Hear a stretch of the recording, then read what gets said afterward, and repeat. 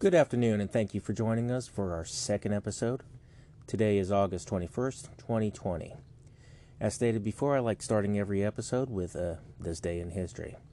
This one actually doesn't go back too far. Well, I guess it depends on how old you are. To me, it goes back to when I was in high school.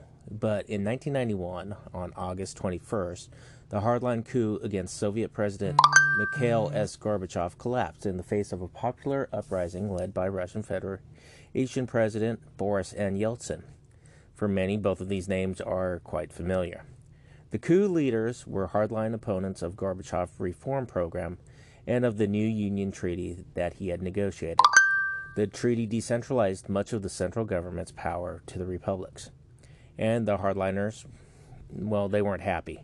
They were opposed mainly in Moscow by a short but effective campaign of civil resistance led by the Russian president, Boris Yeltsin, who had been both an ally and critic of Gorbachev.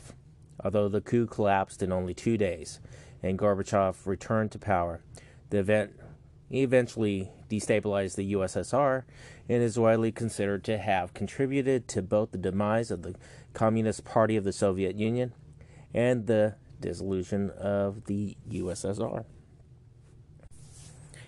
So I think it's more important even today than it has been in the past to remember what happened specifically in Soviet nations, as our younger youth and even the Democratic Party and members elsewhere fight to continue to get us to be more socialists or communists or whatever they want to call it, that we remember it hasn't worked in the past. It probably will never work in the future. And I want to keep in mind that there's a huge difference between communism and socialism, because communism has proven to work in very small societies. We know them as communes. When a group of 10 to 20 people all work together for each other, it's a very successful thing. And it goes back to the whole community base. Everyone's out there for the community. However, if you take it to a state or national level, it can't work because there's just too many people out there for themselves. And in the smaller organization, you can kick those people out. Unfortunately, we can't kick out people from the country. And not saying I want to, but I'm trying to use this as the reason it won't work in our political structure, or even if you slightly change our political structure, you can't have a socialist country here in the United States and still have the country we are all lucky enough to live in. It didn't even work in Russia, and Russia attempted it for almost 90 years, and at the 90-year point, it failed, collapsing the USSR. So today, we're going to talk more about finding your personal freedom. And one of the best ways to realize your own personal freedom is by taking control of your money. This can only come from paying down your debt and freeing yourself from depending on others for where your income comes from. Now, many of us have very good jobs. However, in the current economy, a lot of us don't know if that job is going to be here tomorrow or not. Between layoffs and even with the telemarketing approach, employers are finding that they don't need as many people as they once did. In fact, the unemployment numbers came out, and in July of 2020, our unemployment reached 15%. And 1.1 million people have filed new claims for state unemployment benefits just last week. These numbers are very frightening at this time. The number of Americans filing for unemployment insurance unexpectedly rose last week, which is a sign of the job market's I can't say the word, fragility. This is 5 months after the coronavirus pandemic began to devastate the economy, and there's no turnaround in sight. Like I said, last week, 1.1 million workers filed new claims for state unemployment. And that's compared to 971,000 the previous week. So every week this just goes up. And if we don't find ways to stop it and ways to improve our economy, it's just going to keep crashing. It's not a matter, and I know if you're listening to this podcast, you've listened to other podcasts saying the same thing, but it's not a matter if we're going into a recession. We're already in a recession. The issue is, can we stop this recession before it becomes another great recession, or even worse, the country actually goes into a depression? So, while I'm in no way saying to quit your job, so I don't want anyone yelling at me because they ended up quitting their job after listening to this episode and now they don't know what to do. Or I don't want any calls from wives telling me that I just destroyed their entire family. But what I am saying is debt is paramount to slavery. So get out of debt as soon as possible and then create multiple paths of income. And today, I'm not going to so much touch on the debt. I'm sure I'll touch on that throughout multiple episodes. However, today I'm going to touch more on creating those multiple paths of income. This should include all types of income and both active and passive routes. Most of us need to start with a basic understanding of income and what those routes are. So what are the types of income? Well, they include active. This is your job or your side gig that you work at creating.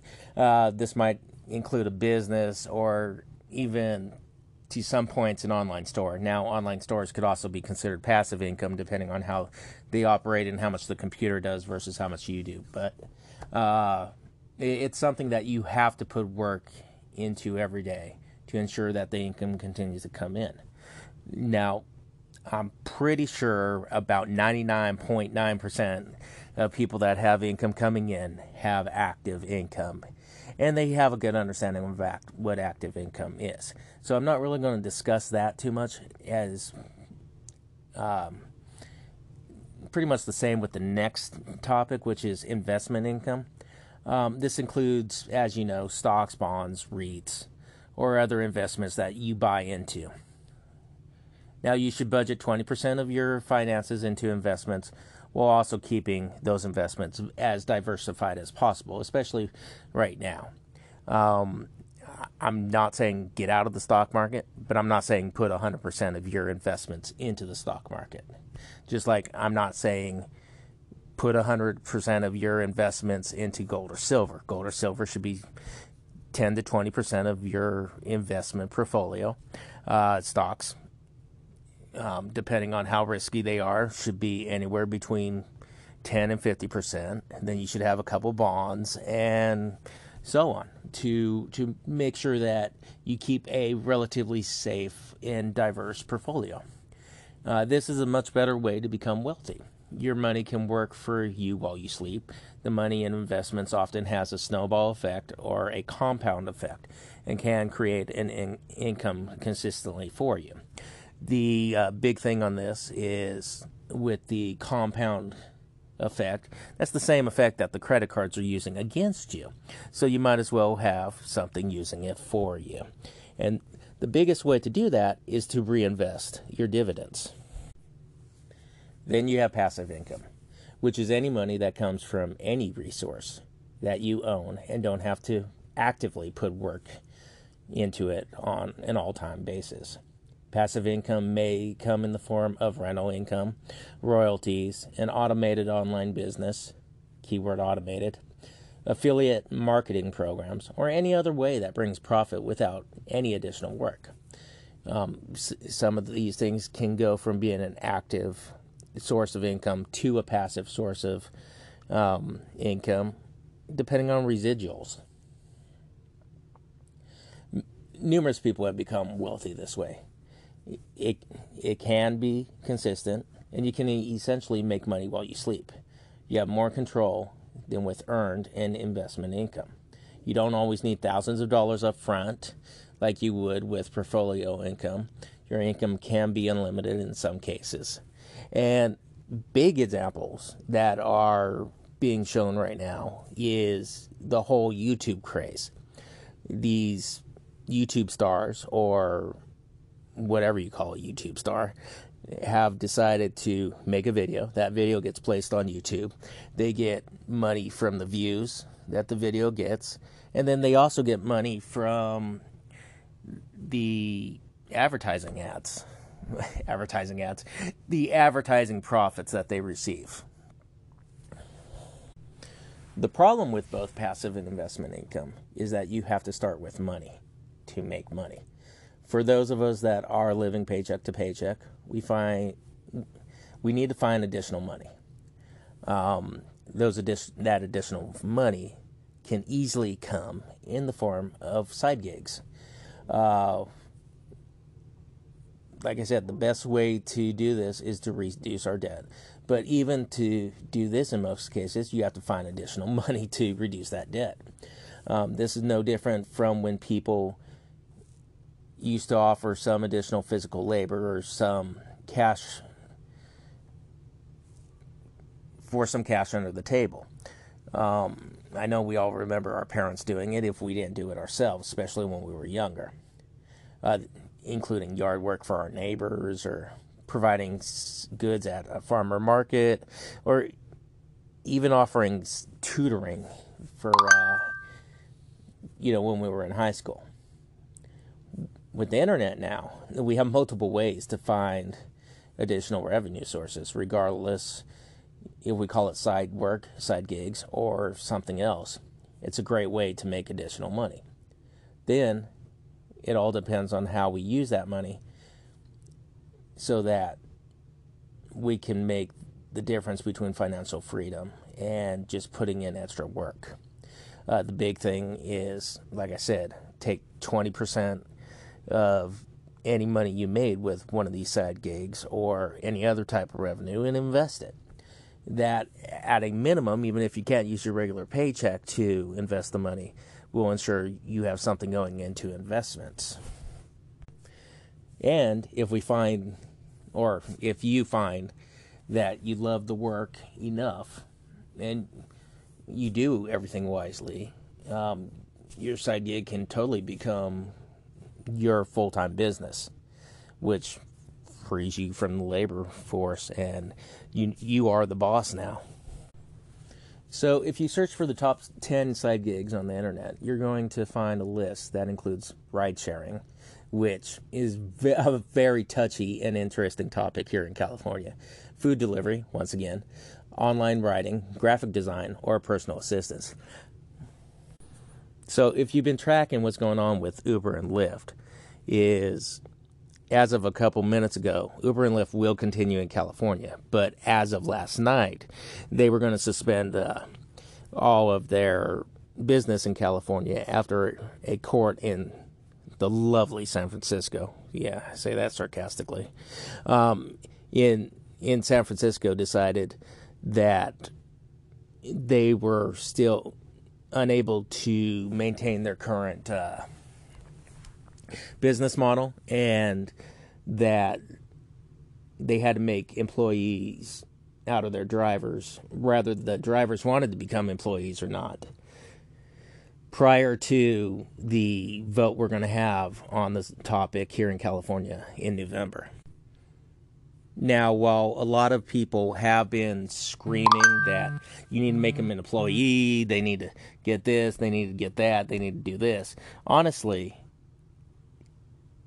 and I've driven for Uber and Lyft, honestly, most of the drivers don't want to become employees.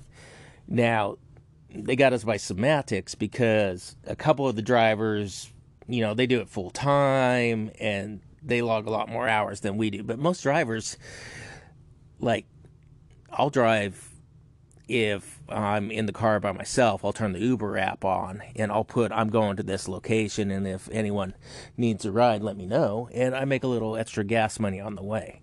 Others do it around their kids' schedules, and others do it, whenever they just want a little extra money. The problem is, if we're made employees, we're not going to be able to do that. Not only that, but there's all kinds of tax write-offs that you get driving for Uber. I've written off a lot of my gas, a lot of the payments for my cars, car washes, all kinds of things that I would have to get normally, but because I'm running this as a contractor, I'm able to write it off. If I was an employee, I wouldn't be able to write any of this off. Plus, any income I made would be taxed before I received it. Plus, all kinds of other issues involving, where I can work, where I can do all this other stuff that just doesn't make the whole rideshare concept able to be done. And what really ticks me off is this was all started by the taxi companies, and with their lobbyists going to the politicians to get it pushed through, instead of it being put onto the ballot for the people to vote for initially. Then, if you look at those same taxi companies, they're using the same business practices, and those people actually have to show up to work when they're told to show up to work. When honestly, Uber or Lyft is no different than Thumbtack or any of these other services that find clients for freelancers. Anyway, this whole Uber and Lyft thing's just a sore subject for me, but getting back to different side gigs. While the ones listed again, and once again, that's if you go on the internet, you'll see ride sharing is number 1, food delivery is number 2, online rider is number 3, graphic designer is number 4, and personal assistant as the number 5 biggest type of side gig. And while these are great options, if one is just looking for something that can get them extra money, your real options are only limited by your imagination. Many people make good money substitute teaching. Others, I mean, there's YouTube millionaires that are either teaching classes or just discussing something, going to theme parks, whatever it might be. Before recording this, I was actually watching a YouTube show on RVing. Other options include blogging or even this podcasting. Others become life coaches and help people. Some become wedding officiants, bookkeepers. But the basics is you can even take a hobby and sell what you make or produce during that hobby to, if nothing else, pay for the hobby. A hobby that pays for itself is a fantastic thing. The point is, it needs to be something that you enjoy and not just something to make money. If it's something that's just there to make money, it's going to make you miserable. But in closing, it's essential to understand how money works and the different ways that you can actually get money into your life. Because remember, money respects someone who respects money. While some of these avenues may not be for you, the point is that the options are there. And sure, it may take a while for it all to work out, but the rewards can be phenomenal when implemented correctly. And you can use some of that money to get out of debt, and other money can roll into other things you like, rather that's traveling or spending time with your grandkids. Well, thanks again for listening.